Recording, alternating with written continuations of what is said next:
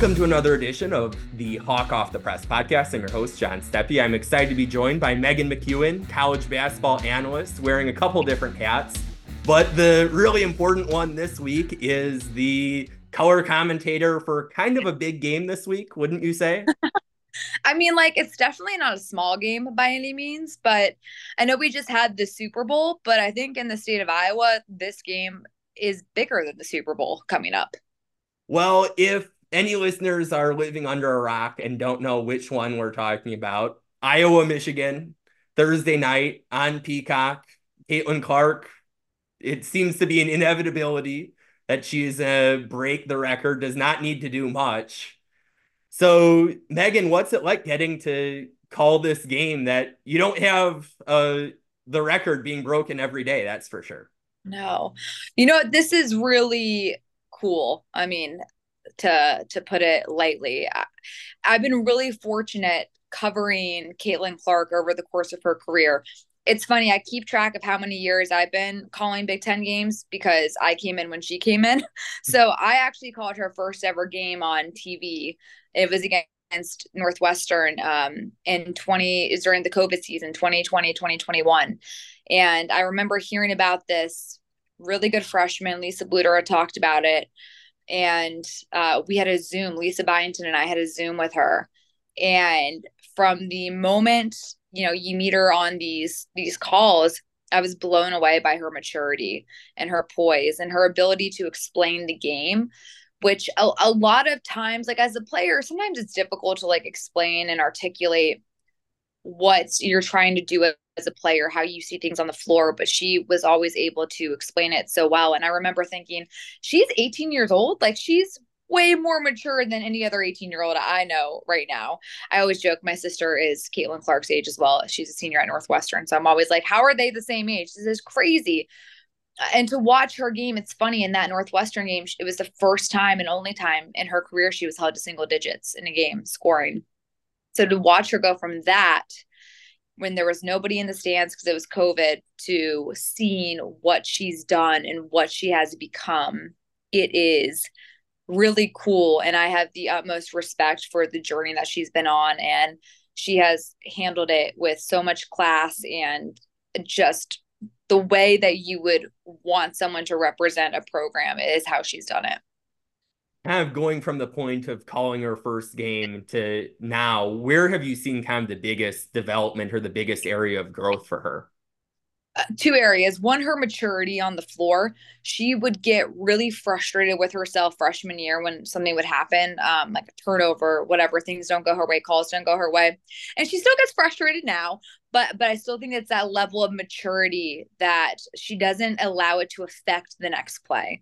Like her freshman year probably got in the way and interfered and she would get frustrated and it could kind of prolong throughout the course of a game, but she's done such a good job over the course of the last couple of years of like, okay, next play, you can't let it get to you. And then her passing ability is off the charts and just her IQ.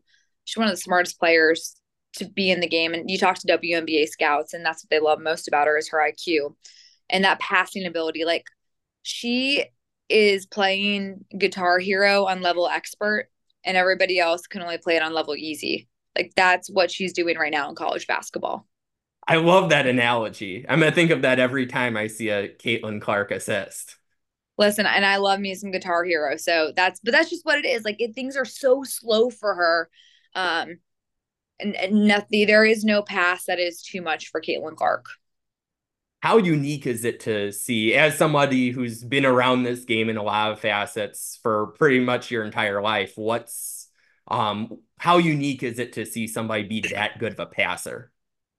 It is unique, and we've seen a lot of really good passers in the course of women's basketball. And this has been such a huge conversation piece over the last couple of months.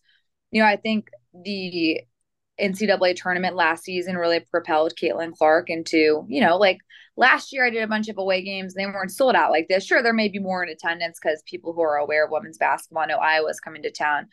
But I mean, it has been like trying to go to a Taylor Swift concert when you look at what Caitlin Clark has done on the road, selling these arenas out. So I will answer your question eventually. I'm just rambling on about this point. but just like to see what she's done for women's basketball. I've grown up this game my whole entire life. And there have been great players before Caitlin Clark that caused a ton of hoopla. You had Candace Parker at Tennessee. People would line up and sell out places to go see her. Skylar Diggins, when she was at Notre Dame, is somebody that a ton of people wanted to see. Sue Bird, Diana Taurasi. Like you have these legends that people have definitely like had a heightened interest in women's basketball because of them.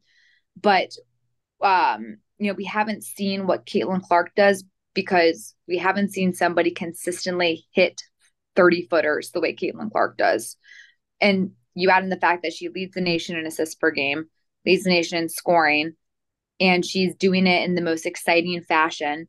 You look at how Steph Curry changed the game on the NBA side by hitting threes, right? And it completely has changed the landscape of college basketball, or excuse me, of basketball.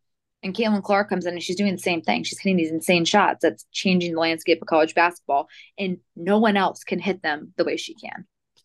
I'm going to take you back to your Big Ten playing days. If you had to figure out how to defend Caitlin Clark, what would you do? I mean, try to guard her when she comes off the bus, maybe outside in the parking lot, like start there. In all seriousness, it's funny. The teams that have defended her best have mixed up defenses on her. She really struggled early in her career against Northwestern because they play a matchup zone. And they had some really great defenders like Veronica Burton and some of those really good on-ball defenders that were able to get into her and get the ball out of her hands. Michigan is a really good defensive team, especially with their ball screen coverages. They're really good at communicating, cutting off angles, and forcing the ball on one side of the floor. So all that's to say, I don't think there's a defense that can totally slow her down. You can only try to make her inefficient. If you can make her go like 10 for 40, then you've had a good day, But it's when she goes 10 for 19 and Stolke also is getting involved, and Kate Martin and Gabby Marshall and Molly Davis. You have all these people. That's when you can't beat Iowa. What's kind of your approach to covering such a monumental moment of somebody breaking the all-time scoring record?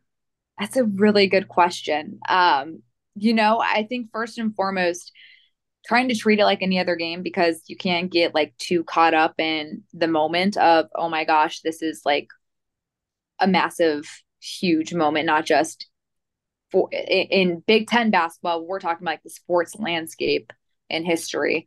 It's an honor to be on the call for this game. And like I said, someone who's called a lot of Caitlin Clark games over the years, and I've gotten the opportunity to get to know Caitlin on a professional level, and she's a great person.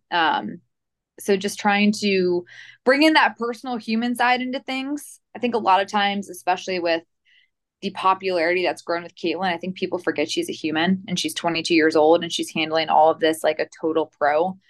So just trying to remind people of that, and also, remind people that this is an incredible accomplishment.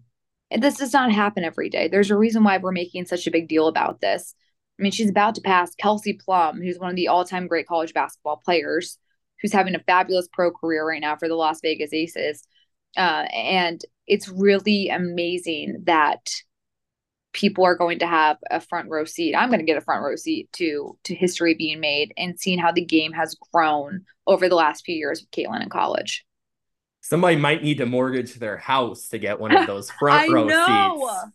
I should try to sell my credential or something. See how much money I can make. I'm kidding. I'm not doing that. Anybody. I'm joking. Your Twitter mentions you'll be getting some good offers now. Hey, send it my way. I mean, like, you never know. If you can maybe like grow some brown hair somebody and pretend to be me, we'll see what the highest bidder says. Well, as we've been talking about earlier, as somebody that's been around the game for so long, what does it mean to get to see, these tickets going for hundreds of dollars, thousands of dollars?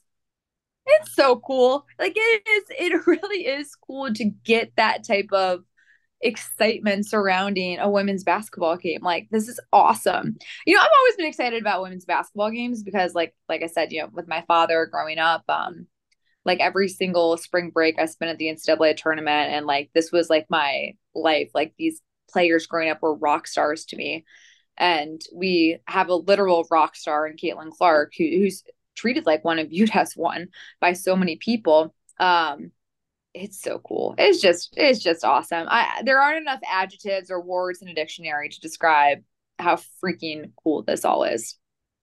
And then with calling a game at what's another sold out Carver Hawkeye Arena, probably an especially excited Carver Hawkeye Arena. What do you expect, this environment to be like, and what's it like getting to call a game in such an electric atmosphere? It's amazing. I've watched so much basketball in my life, and I think about, some of those really big like NBA finals games or some of those really big men's basketball games. And this is the atmosphere. Like this atmosphere, it beats probably anything I've seen on television this year on the men's side. What you get at Carver Hawkeye Arena, that experience. I love the passionate fans. Look, Carver Hawkeye's always been a hard place to play. I mean, I remember in college, we won one time when I was in school at Carver Hawkeye, and it was like on a buzzer beater last second. My roommate in college hit a layup, and it was the one time that when I played that we won here. It's so hard. You walk in, I always say that Carver Hawkeye is like a bomb shelter. Like you just walk in and you go straight down. It gets so loud, the fans are passionate, they know their basketball, and it's a great environment to play in, and it's great for the Big Ten in general, as a conference, as we get into a crazy time in the sports world with conference realignment. Like Carver Hawkeye makes the Big Ten look great with basketball. One slightly off topic Carver question. Carver Cone, are you a fan? Heck yeah, I'm a fan. I think it's like the vanilla is just great, but the raspberry is delicious.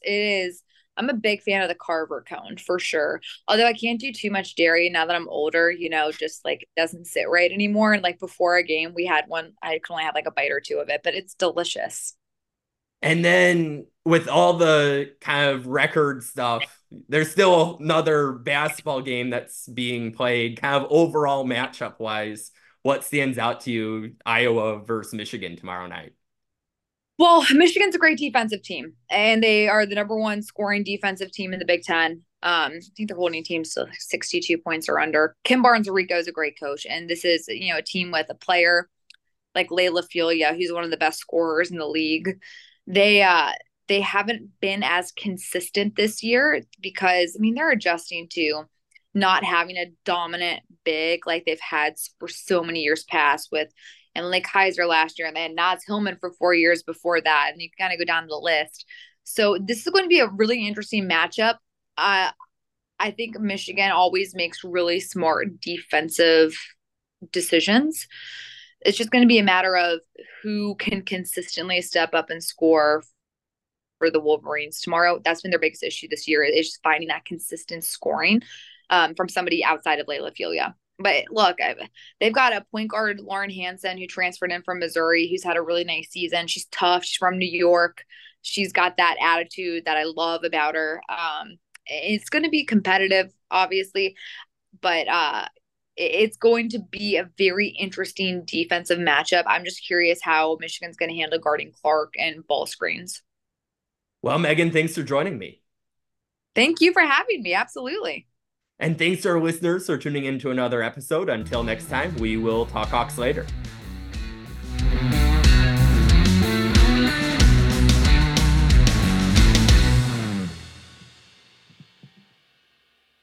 Get a daily update from the Gazette with our daily news podcast.